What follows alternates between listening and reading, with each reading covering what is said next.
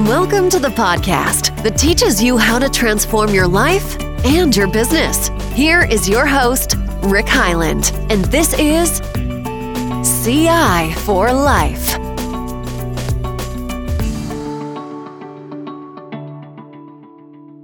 Okay, we're talking leading and lagging indicators today. One of the things that in my coaching with businesses right now we're having a lot of questions about is why do you have to have leading indicators, and what are some really good examples, and how does it help you accomplish your personal and business goals? So that's the topic of today's video and podcast. And I'd really like to go over, the definition of leading and lagging indicators, why it's so important that you track leading indicators as well as the lagging indicators, talk to you about the 80-20 rule there.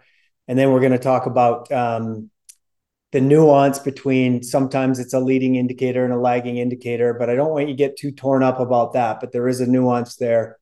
And then finally, some examples, both of self-care and your health and taking care of yourself, and then also some business examples as well. So first of all, the definition. The definition is basically the lagging indicator is the result you want, the goal that you have in measurable terms. All these ideas that I talk about are in measurable terms. If I don't mention it every time, I'll try to give examples in measurement, but you can see even through my examples that they're specific and measurable. That's the key to a good lag and a good leading indicator. And then the leading indicator is those activities or areas of, let's just stick to activities that you could do to focus on to help you accomplish the lagging indicator. And not all leading indicators are equal. There's not like you can say, it's really important to change, experiment, find the right leading indicator that actually drives your behavior towards the result, right? It's not any benefit to track a leading indicator if it's not helping you accomplish your goal or your lagging indicator or the result that you want to accomplish. And hopefully in the examples that I share, you'll get some illustration of that and why that's so important. So first of all, the nuance in there. Sometimes it can be a lead and a lag. What do I mean by that? Sometimes it's by a position in the organization. For example, the CEO, one of the overall lagging indicators is profitability, right, of the company. And then a leading indicator on that might be sales and production, or operations or output, right? Those are the CEO's lead. But if you're the sales manager, the lagging indicator is overall sales, which was a lead for the CEO. And then a leading indicator might be number of cold calls, for example, right? Do you see the nuance there? Or for the production manager, profitability is someone else's lag. Their focus is on getting more production out. And one of those inputs or activities that can help you accomplish his lagging or her lagging indicator of production or pounds produced or whatever measure you're in is uptime, percentage uptime. The less downtime you have, the more production you're going to have in most cases. So hopefully, that's nuanced. And as you go down deeper into the organization at the front line, it might happen again that somebody else's lag is your lead. So the key is it's by level in the organization, and it's also important to find the right leading indicator. Our lags are pretty obvious. Everyone knows the outcomes that you're trying to drive usually in a department or team or organization. The key is finding the right leading indicator. And I have found, this wasn't always my focus, but I have found that it's better to have an 80-20 there. 80% of your focus on what are the right leading activities. Because the 20%, the accountability is already there. As Casey Howling in our recent business review is coaching his grow team. Says, you're already focused on your lag. You're already trying to produce more pounds of tomato or kilograms of tomatoes per month, per year, per event. That's your lag. But what's the leading activities that's going to help you get more production? And so that's the topic that I'd like to share today is what are some of the right leading indicators so that you can be more successful. So 20% still keep it focused on your lag. Don't keep your eye off that. But 80% of the time is what are the right leading activities and the action plans below that to accomplish those things. So hopefully through the examples, you'll see the importance of having leading indicators. most companies, all companies have lagging indicators they're focused on.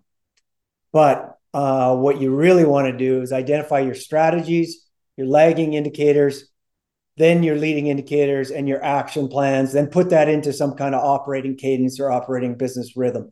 I've talked about that kind of sequence in more detail in other podcasts, but this one is more to talk about leading indicators, why it's so important, and some examples. So, as I've already mentioned, well, let's start with the self-care side. As we know, and I believe that if you're taking care of yourself, you're going to be a better leader, you're going to get better outcomes in your life, you're going to have better overall job satisfaction, and I would argue life satisfaction. So don't ignore that as you try to improve your business. So some of the healthcare things might be sleep, right? The lagging indicators to get 7 or 8 hours of sleep. The leading indicator might be turning off electronics at night after 8 p.m. Don't watch any more electronics. Don't stimulate the brain. Don't get the brain going. Don't get the electronic light, backlight of your mobile phone lighten up your brain, waking up your brain. Leading indicator is how many days do I turn off the electronics after 8 p.m. That might be an example. It's not the only example. I'm just trying to share one or two to give you an example of if you actually focused on that, that would help your sleep, which is your lag. Okay, let's look at exercise, one of my favorite topics for successful people and businessmen, women, is to get and take care of your health through exercise. So daily exercise might be the goal. A leading indicator might be how many minutes you're going to get, how many miles you're going to get, or even more precise, another leading indicator might be how many calories you're going to burn. It might be, even if you're really nuanced and at next level of trying to improve your health and your exercise and your vitality, you might be looking at keeping your cardio above your 80% range, above 120, 130 beats per minute, so that you can get weight loss, so that you can get good burn and improvement for your heart function. So those are examples of leading indicators of trying to improve your health or trying to improve your exercise. What's another one? Eating. The older you get, the more you have to really watch that eating, right? And I'd argue anybody and anywhere to improve Alzheimer's and your vitality and health, eating right, eating less processed food, more fresh food, more plant-based food, get more protein, less carb, less sugar. So one of the leading indicators to eating right might be not eating after 8 p.m. or eating or consuming less than 100 grams of sugar. Or Tom Brady in his book recently on how to keep peak performance for a long time talked about under 25 grams of sugar. Those all are leading indicators to improve your eating, which improves your overall health, right? You can see how those cascade down to finding the right leading indicator. And if you can get under 100 carbs, under 25 grams of sugar, you're going to be in weight loss. You're going to be taking care of your body. Your gut health's going to improve. Your brain health's going to improve. You're going to get your overall health is going to improve. So there's some self-care examples. Hopefully those are helpful. Those aren't the only ones. If you want other examples, you can DM me or email me as appropriate. So on the business side, I've already mentioned sales, right? Sales is a classic, one of the easiest ones to measure. And sales is the lagging indicator. But as a salesperson, mine might be number of cold calls. Another example might be, number of social media posts or the success of those social media posts, impressions, if you will, might be a really leading indicator, top of the funnel type stuff, not close to closing a deal. I'd argue that it kind of at the top of the funnel is social media influence or number of followers or number of impressions. Then it goes down to cold calls. Then it goes down to proposals. There's all sorts of fun leading indicators. They're going to help you eventually get more deals, more sales, right? So there's a couple of examples from business. Let's look at some more nuanced ones. Maintenance department. Yes, you might track number of tickets closed or time to take closure.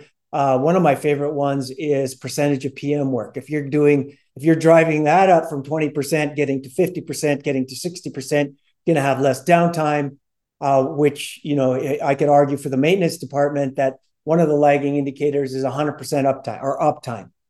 And then one of those leading indicators is percentage of PMs. right? So you're not just really great at following up on work orders when they come, or break-ins or breakdowns, but that you're actually trying to reduce the number of breakdowns by tracking percentage of PM. That's my favorite one, but there's others for maintenance. IT really talks about what department you're in IT, right? Are you the service desk?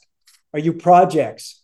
Are you overall uptime, right? Uptime in IT, same thing. What are you doing preventatively on your servers to keep the uptime up? On projects, you can you track it by percent complete, or maybe the critical path might be a leading indicator. What's your percent complete of the critical path on a project? On software development or IT development, it might be, project complete by X date is your lagging indicator, but your leading indicator might be number of stories completed or number of programs completed, code written. Some of you measure it in stories completed as an IT measure, but that's a leading indicator. So there's a whole bunch of examples. I'm trying to keep these for entrepreneurs and business executives pretty short so that they're digestible, so that you can implement it into your business. If you have any comments or questions or better ideas or need more leading indicators, please give me a DM or an email message. I am Rick Hyland with Continuous Improvement for Life. Cheers. Bye.